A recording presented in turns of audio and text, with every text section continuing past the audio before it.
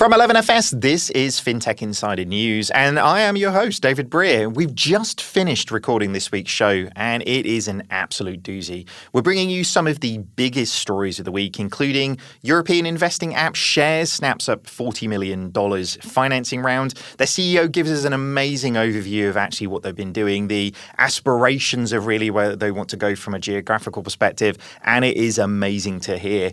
Next up, we had Plaid launches their variable recurring payments. Open banking is going from strength to strength in that sense. And we had Dan Morgan on the show to talk a little bit about what that means for Plaid and what that means from an industry perspective. And we dip into the FinTech Insider mailbag to give you guys a bit of an overview of actually what does it take to really jump into the financial services, the FinTech space and be successful, and a bunch of other questions that you really wanted us to get to grips with. We get into all this and much, much more on today's show. But first, let's have a quick break with some messages. Don't go anywhere. Here at 11FS, we're still working hard to build the next generation of financial services, and our team is growing quickly. So we're looking for a bunch of new 11s to join us. If you, or somebody you know, are up for a challenge and fancy working for one of Flex's most flexible companies, come check out our open roles. We have roles in growth, product, sales, talent, and more. You'll find all the details at 11fs.com/careers. That's 11fs.com/careers.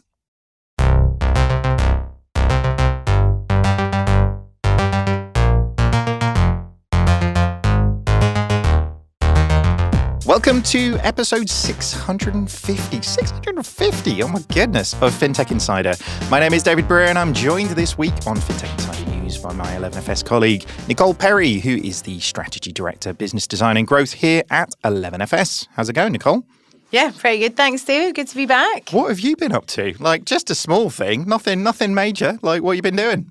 Yeah, well, for those of you that don't know, I've just returned from completing the whole of the Tour de France route for charity 1 week ahead of the professionals. So after landing back in the UK last week, I'm finally feeling the energy levels coming back to normal.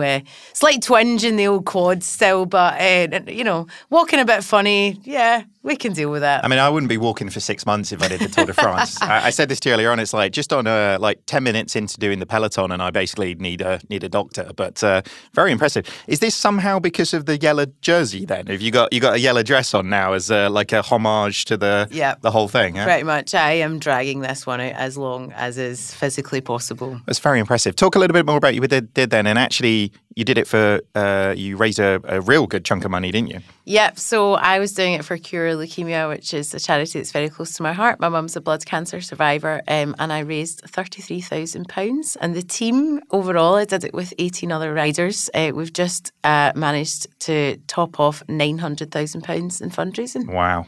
That is super, super cool. You've come back, tanned and toned, but you've done it for a good cause as well, which is great. So exactly, well done. and yeah, super glad to be back. Super excited to be here. So thank you. I mean, it makes my last couple of weeks seem pale in insignificance to the thing you've done. So I'm just going to move on at that point. But as always, we're joined by some super special guests making a welcome return to FinTech Insider. We have Dan Morgan, who is the policy lead Europe at Plaid. Welcome back to the show, Dan. How's it going? Brilliant. Yeah, great to be here in person. Thanks. No, it's lovely, isn't it? Like, great. Got to open a beer in the office exactly. as well. I find much more drinking on the podcast when other people are around rather than just doing it in my office at home. I get real disapproving looks from my 10-year-old. It's kind of weird. But for anybody who doesn't know, tell us a little bit more about Plaid. So Plaid is an open banking payment platform which powers digital financial services. We connect with over 12,000 different banks and power over 6,000 different fintech applications. We're based in the UK, across the EU, and of course in the United States. Very, very cool. And we'll come to that foreshadowy in the news a little bit later.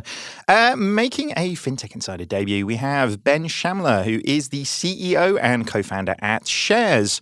How are you doing, Ben? I'm good, David. How about you? Pretty good. Not as good as Nicole, but I feel like I need to step my game up on that sense. But for anybody who doesn't know, tell us a little bit more about Shares. Of course. Thank you very much. Share Story is the first social trading platform. We just launched a couple of months ago, the UK.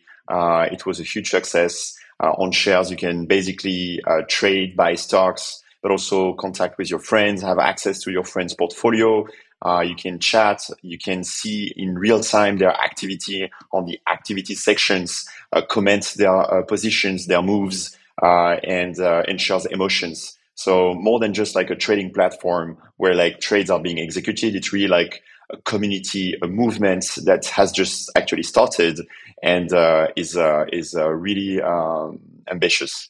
Fantastic. Well, we'll come to that more, and community in fintech. It's what it's all about, right? In that sense. So, but we'll come back to you in a second to talk about that a little bit more. Last but by no means least, it's another FinTech Insider debut for Christy Kim, who is the co-founder and CEO over at Tomo Credit. Welcome to the show. How are you doing? Hi, I'm doing great. Thank you for having me. No worries at all. Tell us a little bit more about Tomo Credit. Yeah, so we are based in San Francisco, and I'm originally from Seoul, South Korea. So when I first came to the US, I didn't know anything about credit score. And in my 20s, whenever I applied for an auto loan and credit cards, I got rejected over and over again. So I built Tomo Credit to help other immigrants to get approved for a credit card right away. So that's what we do. We issue credit cards for people who don't have credit scores. Fantastic. I mean, that's a huge population of people to solve that problem for. And it's always nice to solve a problem that you've experienced yourself in that sense, isn't it? Yeah, definitely. I always tell people that I wish Tomo Credit existed when I was in my 20s so I could skip all the struggle. Very good, very good. All right, well, we better get on with the news because there's a lot of it this week. So first story that we picked up was covered in a bunch of places, but we picked up in Bloomberg, was Peter Thiel's fund leads $40 million round in Shares app. So Peter Thiel-backed Valor Ventures is leading a $40 million financing round into European investment app Shares. The new round of financing brings the year-old company's total funds raised to $90 million. It will also give Shares further cash to expand across Europe, the company said in a statement. The Paris-based company, founded in 2021 and launched in the UK 2 months ago, said it has more than 150,000 users who access the app to trade stocks, read market data, and chat about investing as well. Shares is now looking to continue expanding across Europe by hiring regional managers in Spain, Germany, Poland, Sweden, and the Netherlands. I mean, I should probably stop reading about what you're up to, Benjamin, and you could tell us a little bit more. So congratulations. That's super cool. I mean, not only is it super cool to get the funding, but I mean, Peter Thiel's, he doesn't back the sort of the losers in that sense. He's always backing the winners. So, that's a great buy-in to what you guys are looking to achieve as an organization. Yeah, absolutely. And, we got very lucky because not only they are backing us for our Series B, but actually they are doubling down because they also led the Series A only 4 months ago, which was the same size. So that's, that is an amazing news and fantastic news. And that just show that what basically we were about to launch when they led the Series A is a success right now. And we already have like market data that show that there's a huge traction for our product. We did not expect that to happen that fast, when we launch.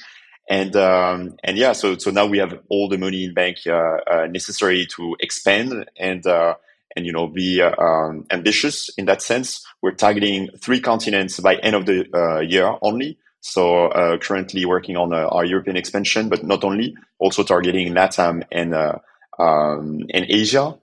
So yeah, I've been quite busy over the last few weeks and super pumped to share this fantastic news. Fantastic. Well, it's amazing progress as well, as you say, founded in 2021 to have gone that quickly to this scale and to have that greater ambition from a geographical expansion perspective. That's huge. I mean, when you started the business, at the beginning, were you like, this is the growth rate we're expecting, or has it gone better than you ever could have imagined? I actually have been an entrepreneur for about a decade, and this is my 4th company. And when you've done like a couple of companies before, actually you've done a lot of mistakes and you had also some success. And I've learned from both. And it's like basically I wanted to create the perfect, to have all the perfect elements around the table in order for us to be able to go fast. And it started by the team. And I got quite lucky to bring quite early in the process a bunch of former executives from Revolut, from Monzo, from Morgan Stanley, from Coinbase, from a bunch of like super successful startups, very inspiring. And that's also something that helped us in our journey because like almost from our inception, we had people that have already done it before in different places. And all united together, we've been able to move like 5 times faster.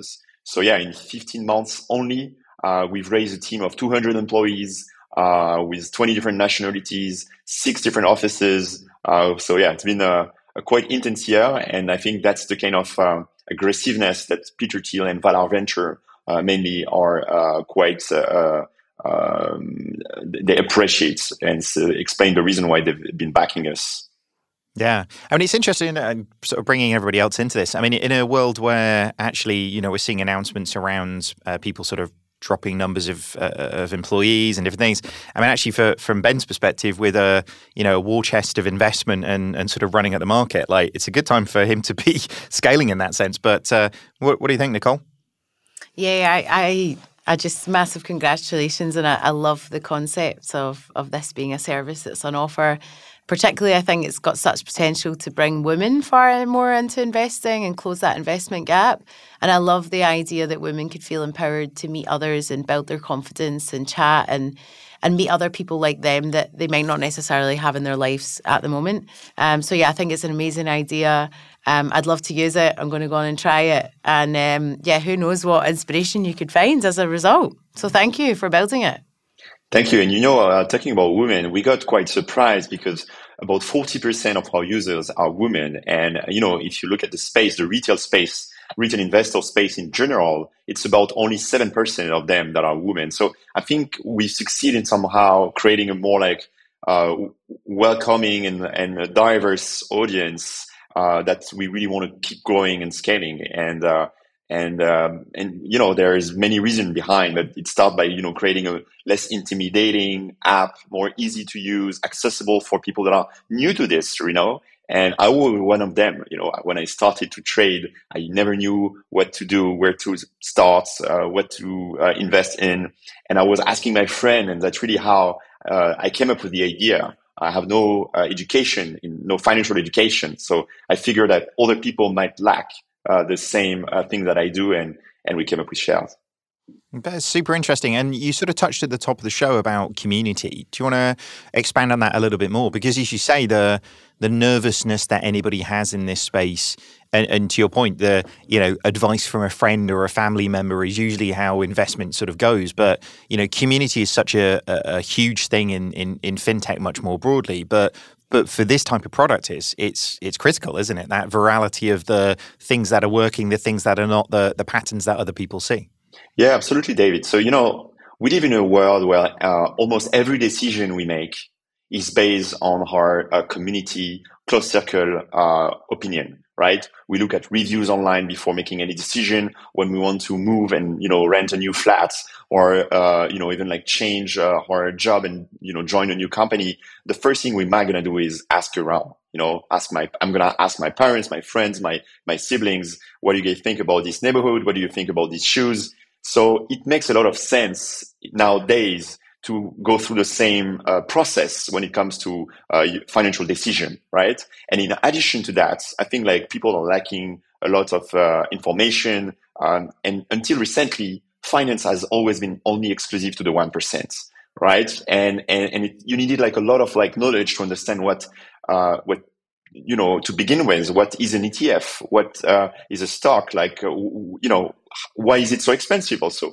And so the transition happened with fractional shares, which was a major innovation, like this app, like allowing people to invest as little as £1. This was a huge innovation because all of a sudden there was no longer any barrier to entry. But it doesn't mean, it's not because it's easy that you know what you're doing. So I think we are this next generation of app that not only offered fractional shares, but also offer an opportunity for people to actually team up with their friends, connect with their close circle, and make more wide decisions. And it's I think it's very logic as an evolution. Yeah, no, absolutely.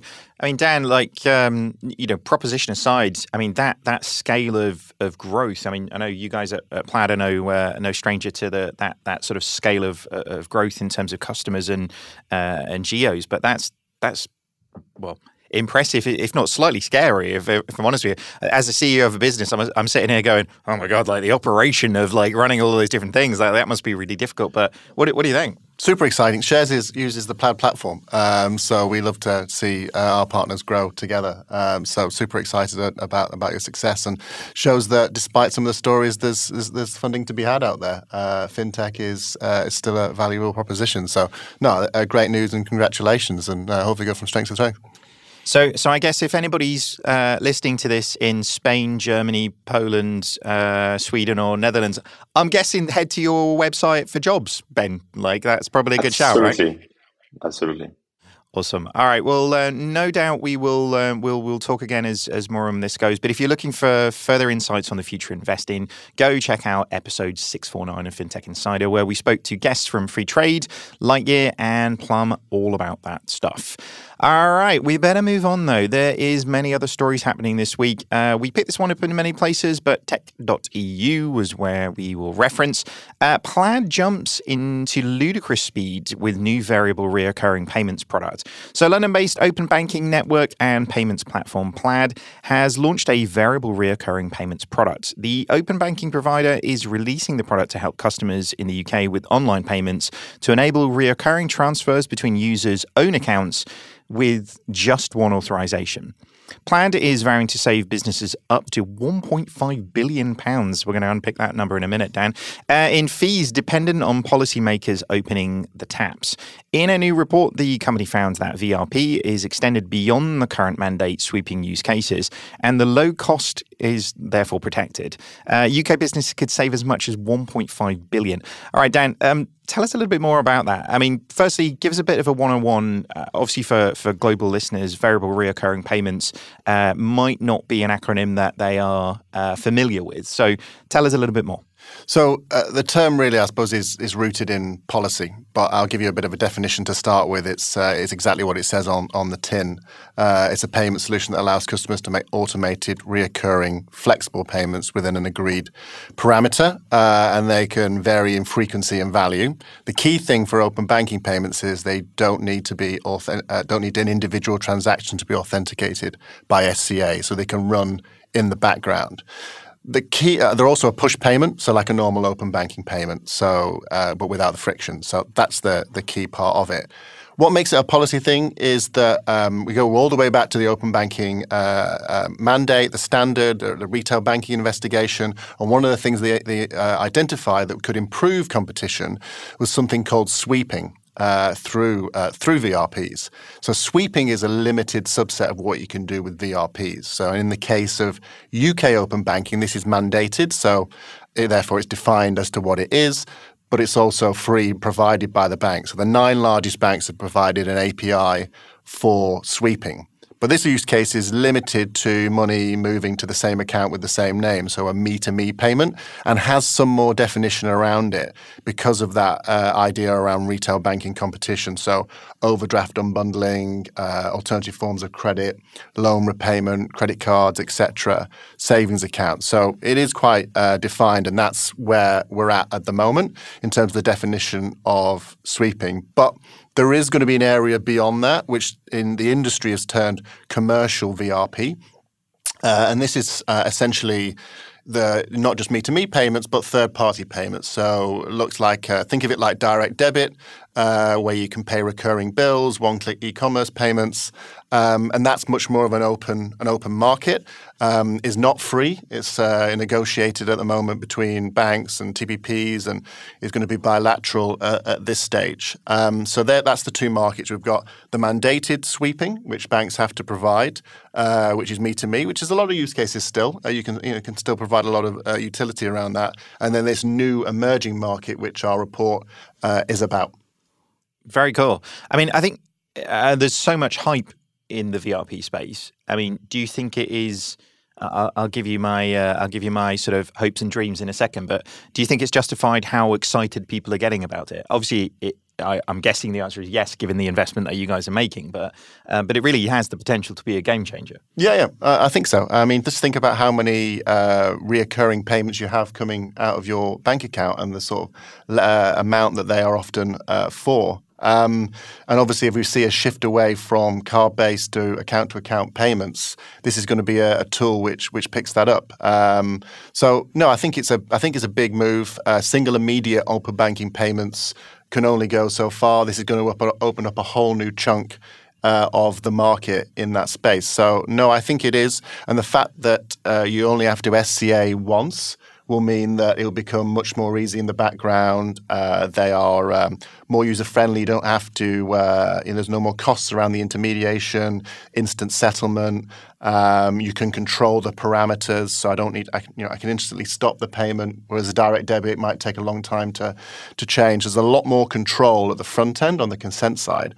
So I know the industry is excited about it, so I do think it's going to have a big impact. Yeah, I'd say every 6 weeks or so, me and friend of the show, Mike Kelly, get super excited in DMs about this because it's like, oh my God, we could do this. And it's like the 1.5 billion fee that you got to, how did you break that down? Because in my head, I'm like, well, overdrafts costs don't exist ever again, because if it's a me-to-me and actually I can set something up that looks at my overdraft and have I got money in the savings account and it moves it across, like that's a super easy, an intelligent digital service to create, but that can save customers lots of problems and lots of cost, right?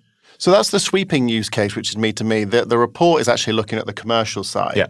And businesses, And businesses. And banks, we're negotiating, and they're looking to recoup some costs. They don't have the same overheads themselves. They're not covering a lot of the liability around that. But it was put forward by the government, this should be a commercial space. So we looked at industry and said, so what's fair? So we looked at all the processing fees for direct debits in the economy. I think it's 1.6 billion.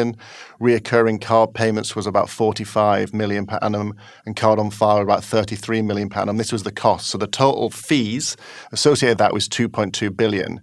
If we looked at them were all replaced by commercial VRP at a 10 basis point cost, that would be a 1.5 billion pound saving on putting all them recurring payments, putting them onto CVRP and having it at 10 basis points.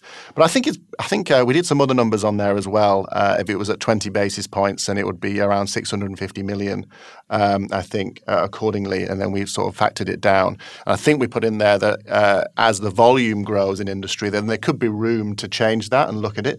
But if we want this to grow, and bear in mind, the government is super focused on competition in payments. They're looking at card schemes and the costs that they apply on them. That we want, we don't want it to kill it off before it's too early. Yeah. So that was the proposition. But many people have said it's pretty generous because actually, it's just an issuing fee, really. They've already built the APIs.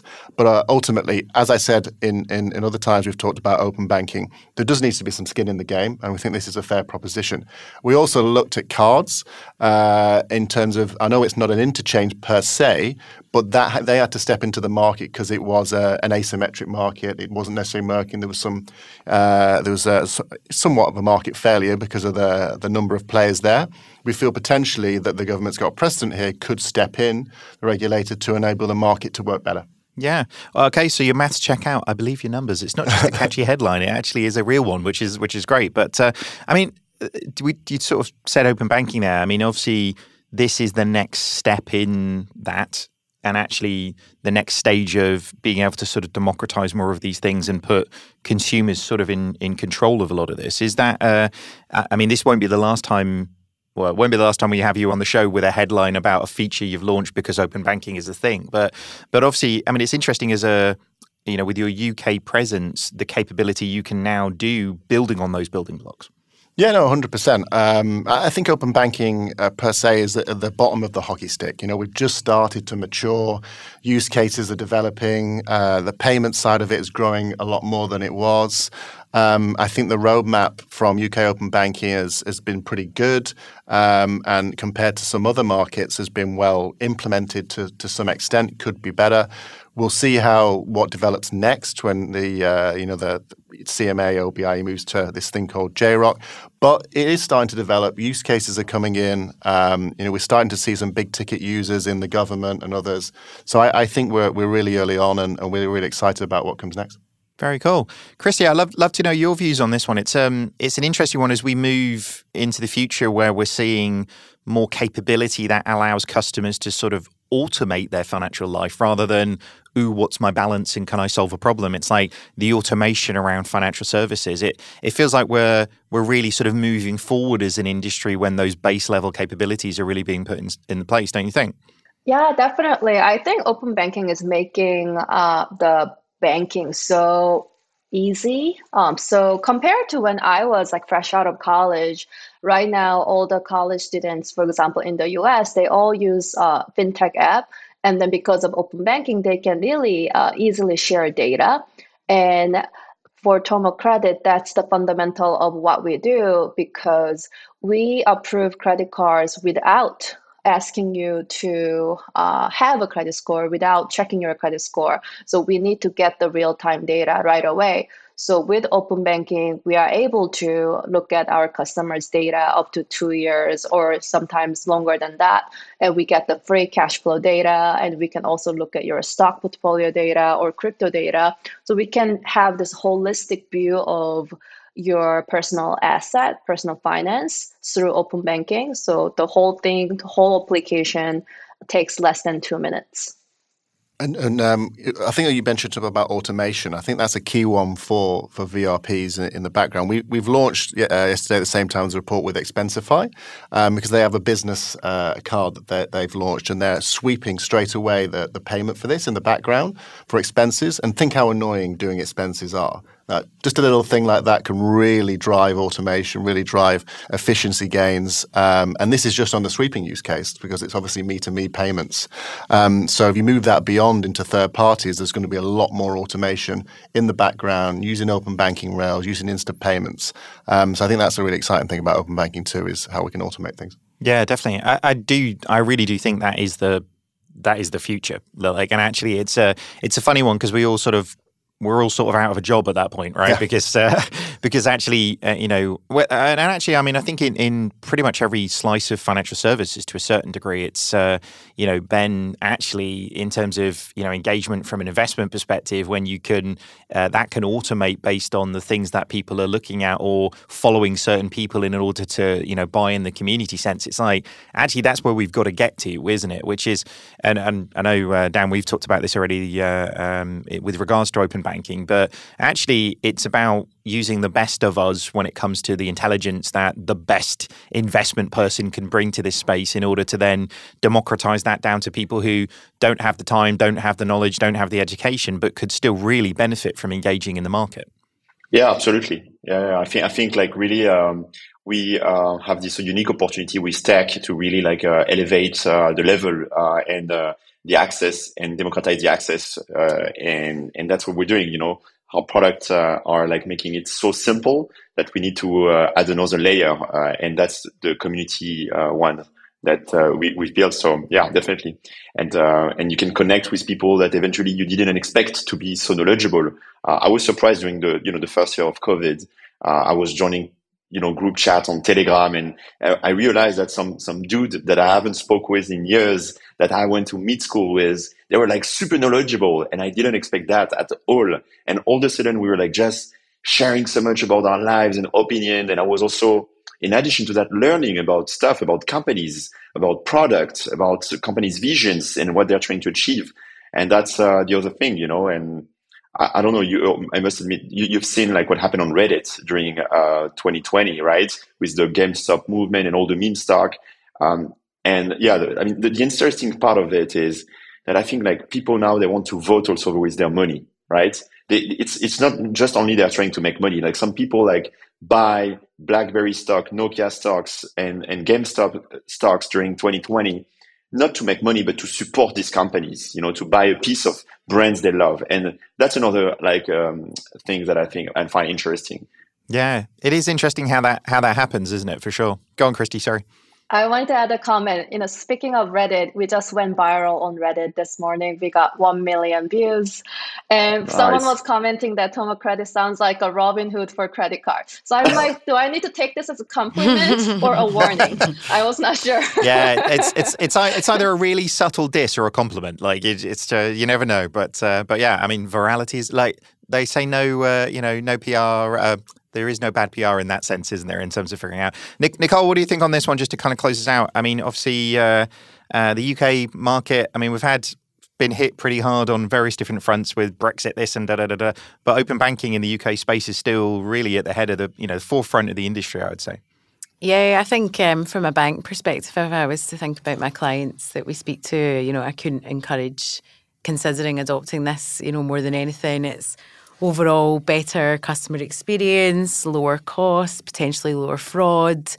The customer has a potentially better retention with the merchant because there's that ongoing variable relationship. That's better transactionally for the bank. So yeah, I think banks are opening up more and more to open banking, and I think that this could certainly be the next step. So yeah, great news. Very, very cool. For more on open banking, because we love talking about open banking, keep an eye out for an upcoming Insight show where we're going to be talking about PSD3. It ain't out yet. We're even talking about it. It's like preempting the consultation process, everything that will go into it, our hopes and dreams and everything that we'll expect from that, including... Dan, you're on that as well, aren't you? We're going to be talking about open banking a lot these days, aren't we? All right, on that note, we're going to have a quick break. We'll be back with you very shortly. So we're going to go out on a limb here and assume that you're enjoying this podcast. We're also going to assume that, like us, you're a fintech nerd and that our podcasts, live events, video series and documentaries keep you tapped into everything that's happening across fintech and connected to the fintech community. So if you're interested in creating content that informs and entertains, then you should definitely chat to our media team and get in touch on sponsors@11fs.com. Welcome back. All right, let's get on with the next story. This is one that was picked up in many places. We picked up in TechCrunch. Tomo Credit raises $22 million at a $222 million valuation towards its goal of making credit scores obsolete. Tomo Credit has raised $22 million in a Series B funding round at a post-money valuation of $222 million. So too many twos in that. I felt like I was going to get it wrong at some point. As well as securing $100 million in debt financing. The round has attracted strategic investors, including Morgan Stanley's Next Level Fund, MasterCard, and debt from Silicon Valley Bank as well. Tomo Credit's underwriting algorithm called Tomo Score can identify high potential borrowers without a credit score.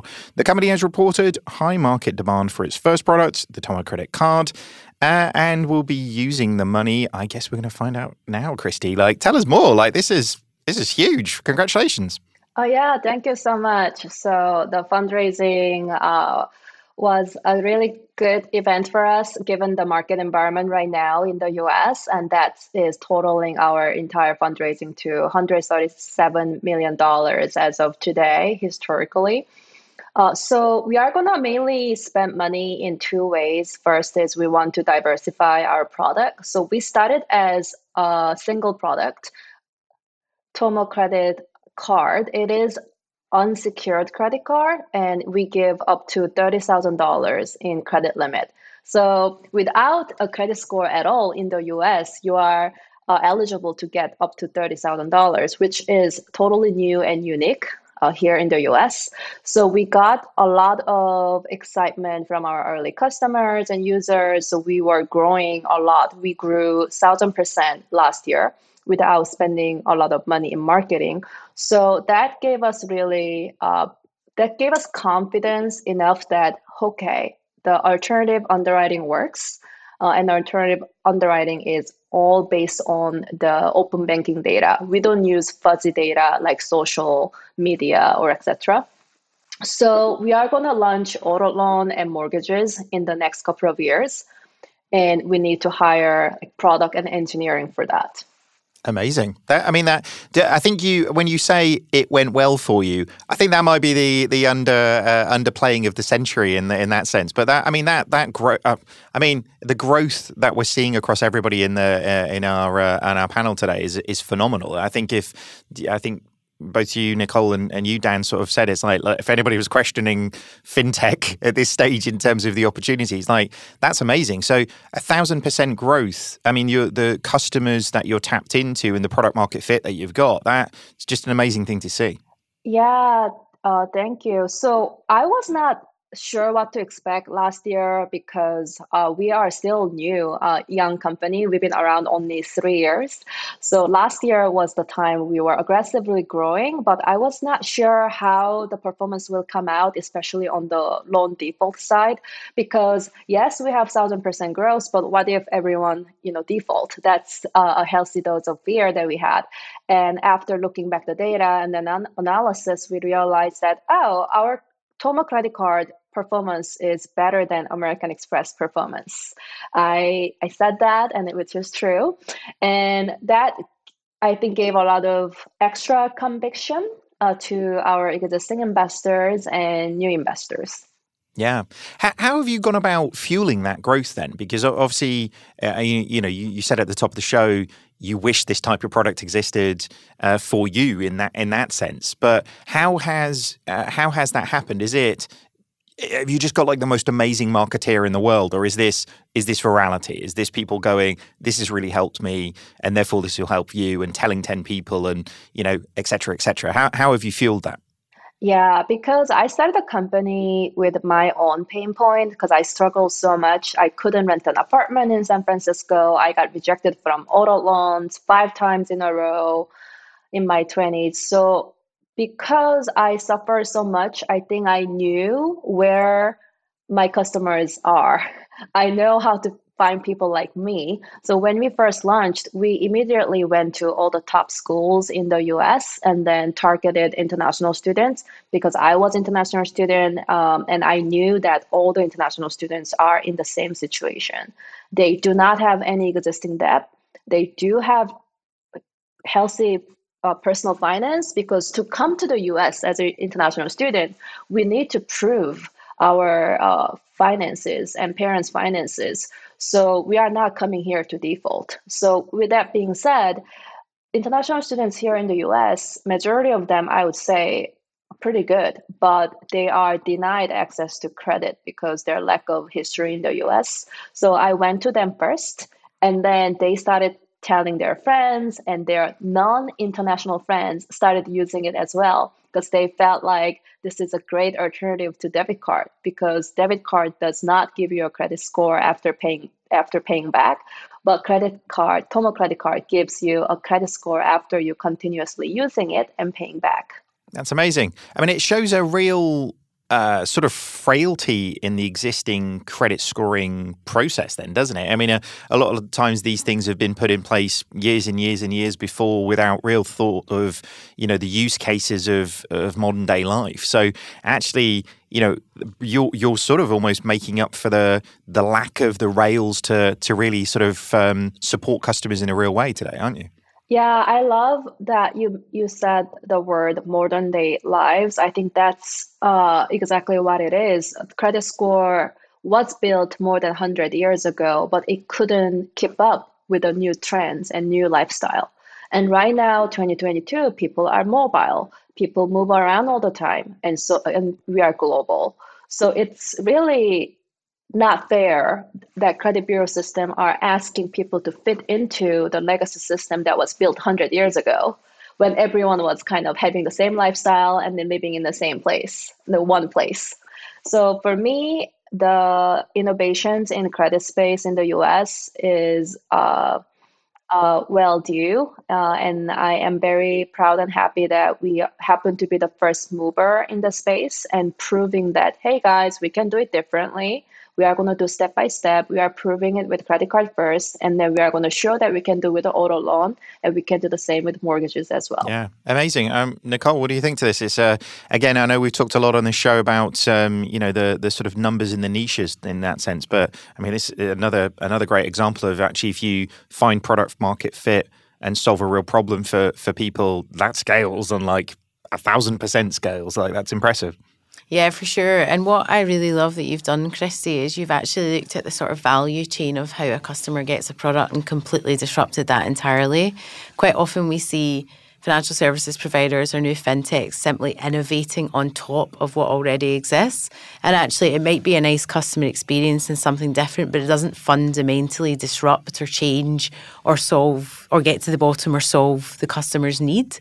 So I think that's amazing. And it just is a great reminder that we should never, ever accept what we think is the status quo or accept that we do things this way because they've always been done that way. So, yeah, great example of truly looking beyond kind of what is presented to you as the norm in everyday life today in financial services. I think that one of the really exciting thing is the thin credit file area of open banking is really exciting. And there's quite a few examples in the UK of credit ladder products for rental schemes. So one of our customers, Canopy, uses open banking data to build a rental passport, which builds your credit score as well. So I think there's a lot of examples out there. It's a really strong area of using alternative data sources, but also live transaction data, whether it be through open banking or other sources as well, is a key one. So yeah, super exciting. It's interesting. And you know, Christy, you touched on this in terms of like by nature, we are global now, Brexit aside and a few other things in terms of we can't get from, Dover to Calais apparently this week, but I think that's down to the kids' holidays. But, in terms of all of the systems around that, they are inherently local. We're a global international audience of people, but actually all of the systems that we integrate with or interact with are inherently local in that sense. But, credit scores are managed completely differently in completely different geos. I mean, Ben, there isn't really like a formal credit score in France. Is that right? No, we don't have the same situation. But, listening to Christy, I'm super impressed by your idea and your company and your growth. I actually lived in the US. I moved in the US in 2017, and I lived there for almost 4 years. And, in France, I had sold 2 companies. I had some successes, and I got to the US and I was not even capable of getting a credit card. It was tough, and I wish I had your access to your service back then. So I was with my debit card, and it was tough. And I think what you're doing is super smart and brilliant. So congratulations. I wish I had the opportunity to use it years ago, and even to meet you when you started to invest in your company. Now you're way too big. When you come back to the US, I will make you as our VIP. Thank you. Appreciate it. See, acquiring one customer at a time. It's the best way of doing it in that sense. But massive congratulations with that. It's a huge success, and looking forward to see what you do with the investment, and looking forward to seeing how the auto loan works and everything else around that as well. It's going to be really, really great to see. For more on credit scores, in fact, if you go and check out Kate Moody's Explores video on YouTube, where she is actually talking about what is your credit score and why are they important to financial services more broadly. So head over to the 11FS YouTube channel where you can see more on that. All right, next up, we had a story that we picked up over on Crowdfund Insider. Mortgage fintech Maxwell introduces Spanish loan application. So as US demographics change, so does the pool of Americans pursuing home ownership. But Spanish-speaking borrowers often encounter obstacles during the home buying process. To help these home buyers through the process, US mortgage fintech Maxwell has released Maxwell Español, a Spanish language loan app offering a fully translated loan application from landing page all the way through to submission. To find out why this was the right time to launch a Spanish language platform, we reached out to Maxwell President Brian Simons. Why is Maxwell launching a Spanish language application? There are the overwhelming demographic reasons. Since 2010, the number of Hispanic households has grown year over year, and according to Freddie Mac in 2021, nearly 41% of Hispanic adults aged 45 and under were deemed mortgage ready. Moreover, by 2030, Hispanics are projected to represent 56% of all new household formations. These demographic reasons have been known for years, But Maxwell didn't just decide to launch a Spanish language loan application utilizing a simple translation service. With input from our Hispanic American processors and underwriters, we've been working on this for over a year to create a truly immersive Spanish language experience. Today, what you see in the Hispanic community is that language matters. The ability to speak Spanish is interconnected with culture. In a recent industry study, 57% of Hispanics believe that the Spanish language is more important to them today than it was 5 years ago. And 62% of millennial Hispanics reported a higher interest in the Spanish language. What you're seeing in the Hispanic community is a bit of retroacculturation. For Maxwell to help our community lenders best serve the Hispanic market, we have to help them engage the Hispanic consumer in language and in culture. As independent mortgage banks make up nearly 71% of all purchase loans made to Hispanics, Maxwell is continuing to support its core mission of helping our clients in meeting the needs of the communities that they serve. Very cool. I mean, it's interesting, isn't it? I feel in like a post-Trump world, like things are swinging from let's build a wall and like exclude everybody to like actually like how do we fully include everybody and everything in that sense? And that's a great thing to see, isn't it? This just couldn't make any more sense. What do you think, Nicole? Yeah, I think it's great. And I think that some of the best fintechs in the world are those that truly serve a niche and really get to the heart of the customer problem. And I think if you're part of that community and there's financial services that have been built for you to explore that in your most natural, confident self, which is your first language, then it just makes sense. In terms of, could every fintech do this? Is it possible? I think as fintechs internationalize and they expand, it could be something that they could consider. And as tech gets better around learning languages, we could see a world where every single fintech and every single financial services could be available to every single native language of every customer. So I think it's a really strong start to what could potentially become the norm in 5 years' time. Yeah, and I guess in a world where, which sounds like a movie trailer, but in a world where people are moving around the globe more frequently, people are being forcibly moved around the globe, then actually access to financial services is incredibly important. I'm not sure I could fill out a mortgage application in Spanish, so we shouldn't expect Spanish people to do it in English, should we? In that sense, but what do you think, Dan? Well, filling out a mortgage application in your own language is hard enough as it is, and probably could help with some API connections and open banking to make that automated. But no, 100%.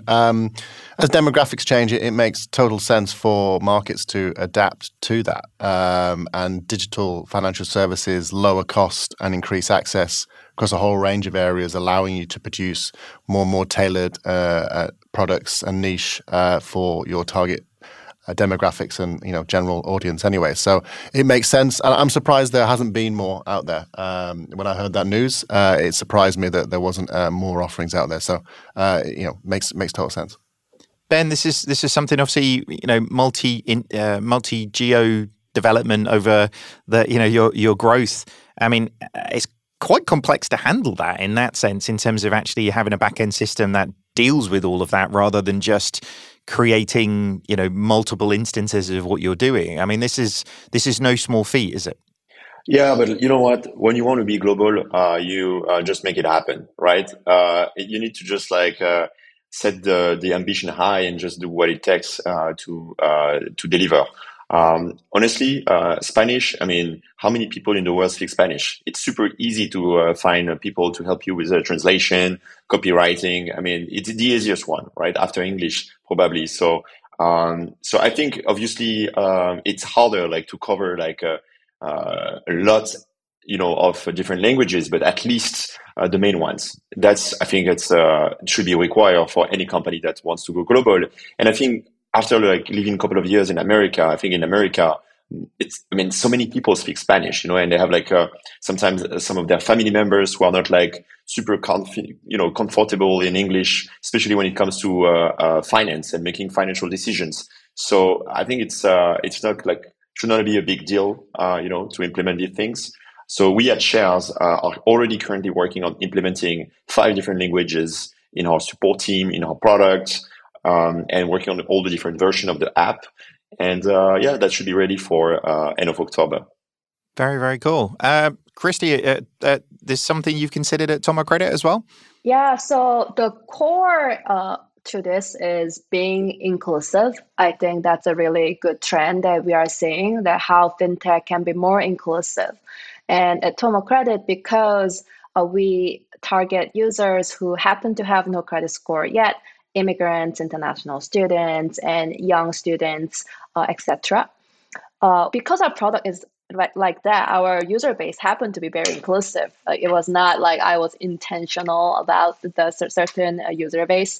So when we looked at the data, we were delighted to find out that more than 90% of our user base are POC, and our team itself is very diverse, over 90% people of color. So I think that kind of gives us this identity and DNA that we do care about different user group, and then we want to be as inclusive as possible. And for now, our application itself is so simple, takes less than 2 minutes, and there's no manual entry really needed except your name and date of birth. Because of that, it's all in English now. But we hope that when we add auto loan and mortgage, we can add different language features or still make it very less manual entry like using open banking services. So there is less manual process that users need to go through. Very, very cool. Yeah, as you say, the sort of trend around that is continuing, and rightly so in that sense, because actually, creating great experiences for individuals is what fintech's about, right? Actually how we do that and how we bring that to the front is really, really critical. But I love the idea, as you say, of the and Dan, I know this will trigger your open banking spidey sense again, but as you say, Christy, the fact that none of that is putting the burden on the customer, it's putting the intelligence in the back office, isn't it, to actually sort of make these things happen, and data plays such a big part of that. But we're going to have to move on, I'm afraid, though, because there's a bunch of stories that we didn't quite have time to cover that we should try and have a bit of a shout out to, because they're doing amazing things. And a lot of this is really big news. So Nicole, do you want to kind of get us started with it? Sure. So first on the list is French business bank unicorn Qonto buys German competitor Penta. So Qonto has announced plans to acquire Penta, and the deal is expected to close in the next few weeks. And it will help Qonto push hard into Germany, where it hopes to become the market leader. Qonto, which launched in France in 2017 and is now valued at 4.4 billion euros, helps SMEs and freelancers with everyday banking, financing, invoicing, bookkeeping, and spend management. The Paris-based company says that the purchase of Penta, which also focuses on the SME market, marks the next logical step in its ambition to become the finance provider for 1 million European SMEs and freelancers by 2025. So I think this is a great story, and it really showcases that French fintech is firmly on the map, and it's becoming bolder and bigger with acquisitions like this. And it's clear that Germany is a hotspot for them. They've already seen huge growth in that market. It's actually their fastest growing market, so it makes sense. This acquisition makes sense, and they're clearly leaning on that momentum. And with SME banking such a hot topic, hoovering up the 50,000 customers of Penta seems like a sensible business decision to me. So, 10 out of 10 thumbs up for me on that one. Yeah, Thanks, it's interesting, David. isn't it? We're funding fintechs eating other fintechs in that sense, in terms of to get bigger and bigger. It's super interesting to see. Congratulations to everybody at Penta as well. I know a bunch of them listen to the show, so well done on getting to that point. All right. Next up, there was one that was covered over in the Financial Times, which was top US regulator fires warning shot after Apple pushes into lending. The top US consumer finance regulator has warned that big tech's entry into the buy now, pay later lending business risks undermining competition and raises questions about the use of customer data. Rohit Chopra, the director of Consumer Financial Protection Bureau, fired a warning shot at those potentially following Apple's lead into the buy now, pay later space. Among the issues the agency would consider was whether it may actually reduce competition and innovation in the market, Chopra said in an interview. Chopra said big tech's entry into short-term lending raises a host of interesting issues. I think this one's really interesting because, you're not really hearing anything in any other markets of the sort of concerns? And I know obviously they're doing it in the US, but the US system is sort of a little bit schizophrenic in that sense. In some instances, it's set up to allow the market to be the market. But equally, I think particularly within financial services, it's there to sort of protect the big boys staying the big boys. So I kind of get that. But good luck getting, the CEO of Apple to pick up your phone regulator, because I'm not sure they necessarily recognize your authority in this sense. So it's going to be an interesting one. But definitely the trend of more and more players straying into financial services and having a really big impact, it ain't going to go away, is it? So we're going to be talking about this one more and more and more, I'm sure. All right, bringing everybody back for the last final section of the show. This week, we are diving into the FinTech Insider mailbag. We've been asking our listeners to send in any quickfire questions for the panel at FinTech Insiders over on Twitter, and we're going to be answering a few of them at the end of this show. So first up, the question that we had was from Mark Hurren, who is from Hurren and Hope. With investment in the fintech space on a downward trend, I mean, not according to this show, what is your prediction for how the sector will perform? Probably 1,000% growth, hey, Christy, over the coming years. Is the current VC approach towards financing tech organizations creating companies that don't have the resilience needed to weather headwinds in this market? I'm going to give it like 2 seconds, and then I think I let all the panel at this one, but it's like, I'm not sure that's true. Actually, there are great businesses out there scaling really effectively, using money really effectively. I think what this downturn in the economy more broadly will show is that money goes to where the businesses are really being successful. Christy, Ben, do you want to pitch in on that? I mean, do you think we are really seeing a downward trend in fintech investment? Because every number I look at doesn't seem to suggest that. And I mean, your companies clearly don't suggest that either. So compared to last year, definitely it is slowing down, but I think that can be a good thing. We are looking at it as more of a discipline. I think companies are getting more disciplined right now, that we need to cut all the dead weight and then be leaner so we can run faster and longer. So I tell my team that, hey guys, whenever there is a change, it can be opportunity. So we need to turn this as opportunity to really look at our financials and find dead weight and cut it. So in the long term, we are healthier and leaner. So in that, I think everyone is having a very constructive mindset in that way. Instead of like getting worried, we are thinking it as an opportunity and set us up for the success. Yeah, it feels like as you say, it feels like quite a healthy tension in that way, doesn't it, in that sense? But Ben, have you got anything to add on that? Yeah, I think we used to say in 21 that money was free, and I think just what changed is like money is no longer free.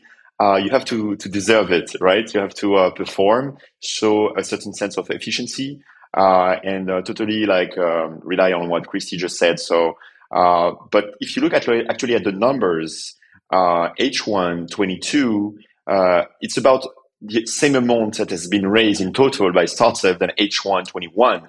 I mean, it has decreased from H2 21, which was like insanely high. But like in terms of comparison, H1, both years are quite equal. So it hasn't changed much. I think it's just like the spirit has changed. There is a lot of noise right now, but like if you know what you're doing, if you're like very much focused and efficient, there is still successful companies and great investors to support them. Yeah, the numbers that I took a look at, I think the total number is about the same, a little bit up in that sense. But as you say, the makeup of that is changing. I think last year we saw a lot of people, battening down the hatches with like mega rounds that are going to see them through the winter in that sense. And the makeup of it is definitely sort of shifting this year. But good question, though. All right, second question that we got was from Katie Tobin Hill. What do you make of the collapse of the Australian neobank Volt? What should its UK, European, US counterparts take from this? It's very sad. I mean, I think Volt were onto an amazing thing. I love the brand. I love what they were trying to do. I love the positioning in there. And they got good traction in that space as well. I mean, it's difficult, isn't it? Because actually we want every business to succeed in that sense. But I think we often get forget really that it's like 95% of startups fail at some point within the third year, I believe that is in the makeup of that. I remember when we were building out Metal in the UK with NatWest, my sort of feeling of that is so terrifying to look at those mortality rates of startups. So it's rare for them to get to a scale where then suddenly it's such a catastrophic change without something, really significant happening. But it just shows it's just hard to be a bank in that space. I think that's probably the thing we learn. What do you think, Nicole? Is there some sort of more abstract lesson we can learn, or is it just shit happens sometimes, and we feel for all of the people that have lost their jobs in that sense, and the customers who love that product, but c'est la vie. Yeah, I mean, I profess that Australia is not my most well-known market when it comes to fintech, but I think there's been a few other instances of this, right? And it maybe just says something about Australia as a place in terms of the market conditions and whether it's ready, consumers are ready to accept something new, maybe, I don't know. So yeah, really, really sad news. And as you say, when it's gotten to a certain scale and it has to shut down, it's just, it's pretty sad, but yeah, maybe it's just a result of what's happening over there at this time. Yeah, maybe. I think there was a lot of capital requirement stuff and market in terms of investment that was in that. But yeah, it's hard to be a bank, apparently. So finally, and this is a question that we get asked a lot, but how do I move into fintech? I'm in my mid-30s. I've got no background in finance, but I'd like to get across there and make it successful. I mean, Ben, you've made a huge success of your career in being an entrepreneur and everything that goes with that. What would be your advice to somebody in their mid-30s who's like, yeah, finance seems like a good idea. We'll give it a go. So you know what? I'm 33 years old and I moved to fintech a year ago. So I'm quite, I fit with the description. Before Shares, I had absolutely no idea. I didn't know anything about fintech, about finance. I was in logistics. I was running a company named Stuart, which I sold to DPD, the parent company of the subsidiary of the French Post. And so long story short, anything is possible. Everything is possible. Like, if you want something, just like meet people, go on LinkedIn, connect with people, send messages, grab coffee with friends that work in fintech. And you never know. Obviously, if you are not an expert in compliance or in a product or in operations, you can start by working on a different aspect like marketing or expansions. But anything is possible. So there is sky's the limit. Just like it's up to you to make the decision and the move. We're hiring, so look in. There you go. That would be an amazing first job in financial services right there. I mean, Christy, I'm guessing your answer to this is go out there and experience the problem, right? Because essentially you were so annoyed by the problem, you went and built a business to solve that problem. That's a good sort of learning curve, right? Yeah, and then I think we are all expert because we all spend money. We all interact with money every single day. Whether you're in college, after college, 30, 50, in my mind, fintech is even a playing field in a way that we are at some extent all experts because we manage money and that we know what we like, what we don't like. So for me, when I was getting rejected, I was very clear about what I didn't like. Credit score, credit bureaus. I hated them because, I don't even get a shot just because I was not living in the US long enough. So I knew what I didn't like, and that made me think more and think about, okay, then what do I want to see in this world? What do I want to design? And at that time, let's say more than 10 years ago, there was no open banking infrastructure quite ready. So I couldn't build Tomo Credit at that time. But right now with open banking infrastructure, now I can build Tomo Credit and then go beyond credit card. So for me, if you are looking to get into fintech, first have that sense of confidence that you are the expert and find the area that you feel the most passionate about, whether it's investing, saving, etc., and then give a shot. And I'm pretty sure that it will be a fun journey. Very, very cool. All right. On that note, if you do want to submit your own question to our mailbag, then check out the link in at FinTech Insider's Twitter bio, and we'll include the link in the show notes for you guys as well. Thank you very much for your questions this week. I hope you enjoyed the answers. That does wrap up this week's news show. Thank you so much for today's guests. Where can people learn a little bit more about you? Nicole? So you can email me at nicole.perry@11fs.com, or you can find me on LinkedIn under Nicole Perry. Very cool. Ben? You can find me on LinkedIn as well, Ben Chemla, Chemla. But more important, you can find my company on shares.io. Very, very cool. Dan? Twitter at DanMorgan1 or LinkedIn. And of course, for Plaid, it's plaid.com. Very cool. Christy? Christy Kim, Christy with K, Kristy Kim. You can find me on LinkedIn, and our company Tomo Credit is all over the social media, TikTok, Instagram, and we are trending on Reddit, so you can check it out. I spent probably 10 hours yesterday answering questions, so I feel like any questions imaginable were answered, so you can check it out. Very, very cool. As for me, you can find me predominantly lurking on LinkedIn these days. If you want to hit me up, then feel free. And thank you to you for listening. If you want to join the conversation, head over to social media or email us on podcasts@11fs.com. Super fun show. Thank you very much for joining. Goodbye.